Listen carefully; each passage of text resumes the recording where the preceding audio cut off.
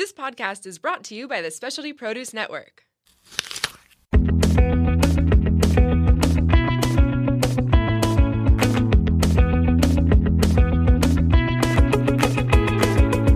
Welcome to Plated Earth, where we share at least a fraction of the crazy, wonderful, and insightful stories of produce. I'm your host, JJ. Plated Earth is also the official podcast of the Specialty Produce app. Please show your support for us and Specialty Produce by downloading the app and exploring one of the globe's most comprehensive fresh food databases. Now grab a snack and get ready for Food Fables.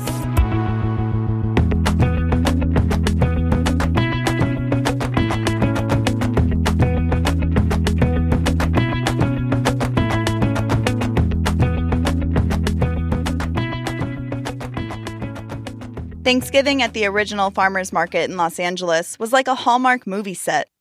Twinkling lights wrapped around lampposts, fake snow topped the umbrellas, cornucopias sat center on the community tables, overflowing with mini pumpkins, pine cones, fall-colored leaves, and dried sprigs of cranberries.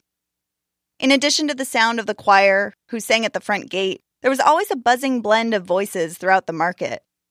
Farmers calling out their holiday deals, locals debating their last-minute shopping list necessities, vacationers praising the holiday specials at the food stalls, and of course, in the quieter corner at the pie shop, there was Dimitri telling his tales. This year, he was serving up freshly baked sweet potato pie with marshmallow meringue, but he always asked each patron about his or her favorite dessert or side dish for the holiday. He was fascinated to hear how traditions as widespread as a Thanksgiving feast, connecting people across the nation, also have elements that are so personal, connecting people across the dining room table. He could almost taste the flavors of the foods listed off. Skillet cornbread, pumpkin cheesecake, beet and pear salad with lemon vinaigrette, classic herb stuffing or mashed potatoes with gravy, roasted winter squash with goat cheese and poached cranberries, Brussels sprouts with shallots and hazelnuts, maple glazed carrots with pistachios, cranberry sauce with orange and honey, chocolate pecan pie. And what is your favorite Thanksgiving side dish, young lady? Dimitri asked a young girl who was helping her father pick out their holiday pie. Candied yams, she said with a big grin. Ah, well then. Dimitri cut a slice of his sweet potato pie and, with the father's approving nod, handed it to the girl. I have a feeling you'll enjoy this, too. You see, your candied yams are actually candied sweet potatoes. Really? Dimitri winked and motioned for the girl and her father to grab a seat at the community table, where others were already gathering. He grabbed the rest of the sweet potato pie, a short stack of plates, and a handful of forks, and carried them out to the table as he continued. While many Americans might know the orange flesh sweet potato varieties as yams, they are not the same thing. True yams are big, starchy tubers, typically with white flesh, that are native to Africa. Everything produced and sold here in America, labeled as yams, are really sweet potatoes, just like your favorite holiday candied yams. Dimitri smiled at the girl, who was already licking her pie plate clean. The word yam comes from the true yam's African name, Nyami. Colonial Americans heard the word from slaves, who saw that sweet potatoes looked similar to true yams of Africa, and hence called them by the same name.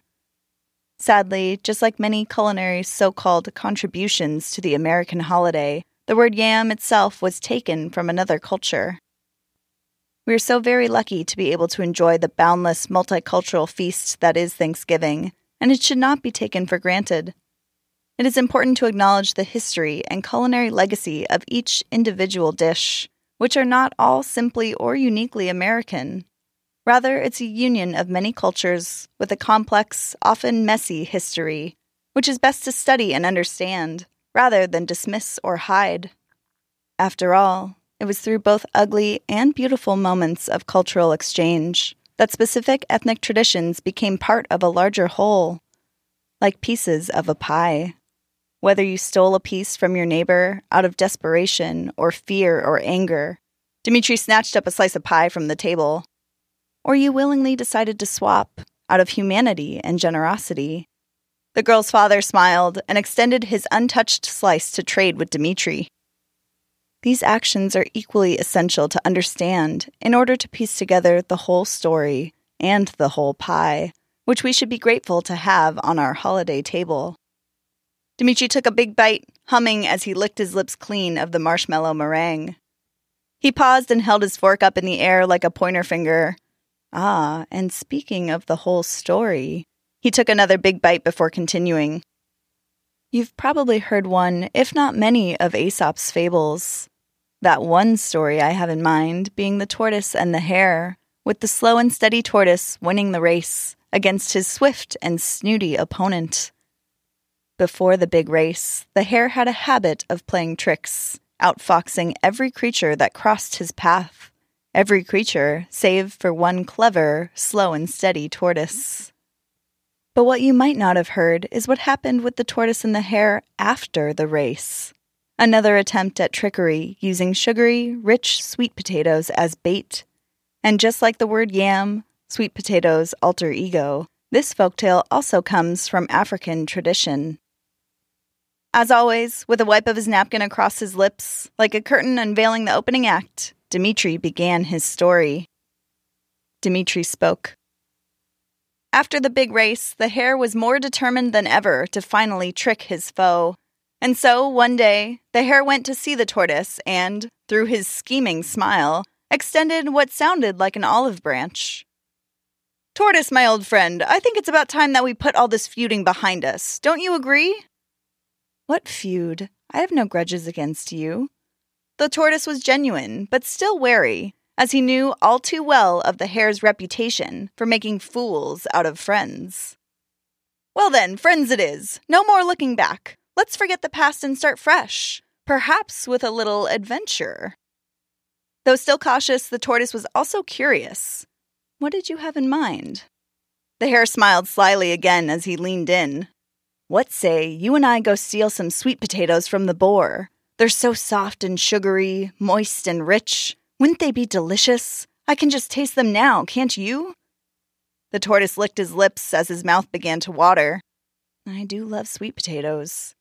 "Who doesn't?" The hare winked, leaning in even closer. "Oh, but the boar would be mad," the tortoise said, shaking his head. "He might hurt us." The hare laughed, throwing his head back and holding his belly. "How could he catch us?" "Well, I don't know. He could—" "Am I not the king trickster?" The tortoise nodded. "And you, old friend, you managed to trick me, which means you are quite wise yourself." The tortoise blushed. "Well—" "Oh, don't be modest. The boar is not nearly as clever as you and I. We are as wise as they come. Nothing to fear, no match for us. And how sweet those sweet potatoes would be. Delicious. Can't you imagine?" The hare rambled on a bit longer, tempting the tortoise's sweet tooth and stroking his ego, until at last the tortoise agreed to the adventure. They found the boar's field and dug up enough sweet potatoes to fill 2 sacks. Then, together, they built a small fire to roast their winnings, and the sweet smell once again made the tortoise drool and his stomach grumble. "Let's divvy them up now," the tortoise said, for he was starving. The hare agreed, and they plopped them into their separate sacks, one for tortoise, one for hare, until the bags were nearly full. Suddenly the hare stopped and stood up. "Oh no, what's that?" he asked with a fearful quiver in his voice. "I hear the boar. I'll guard the potatoes. Tortoise, go see if the boar is coming." The tortoise only smiled. "But if I go left, the boar might sneak up on you from behind on the right. I think it's best if we both go look. You go that way, I'll go this way. Then we'll meet back up here to grab our potatoes when we know the coast is clear."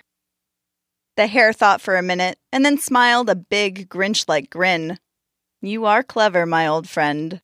You go left, and I'll go right." They parted ways, but the tortoise did not go far. When the hare was out of sight, he crawled inside the hare's sack of sweet potatoes. Not long after, the hare returned to the scene of the crime, looked this way and that, and then, naturally, with a triumphant smile, he dumped all of the tortoise's sweet potatoes into his own sack, throwing it over his shoulder and running away, laughing as he went. "What a fool you are, tortoise. Good luck with boar." The hare ran as quickly as he could, but the sack was heavier than he thought it would be. Eventually, when he was far enough out from Boar's field and was nearly out of breath, he stopped to snack on his stolen goods. But when he reached into his sack, he pulled out only a sweet potato skin. "What?" the hare said, as he reached back into the sack and pulled out another skin, then another, and another. Finally, he opened the sack wide so he could look inside, and his jaw dropped at the sight that he saw. Nothing but a pile of sweet potato skins, and the tortoise sitting on top, licking his lips. The tortoise smiled triumphantly as he looked out from the bag. You were right, my friend. They were delicious. The end.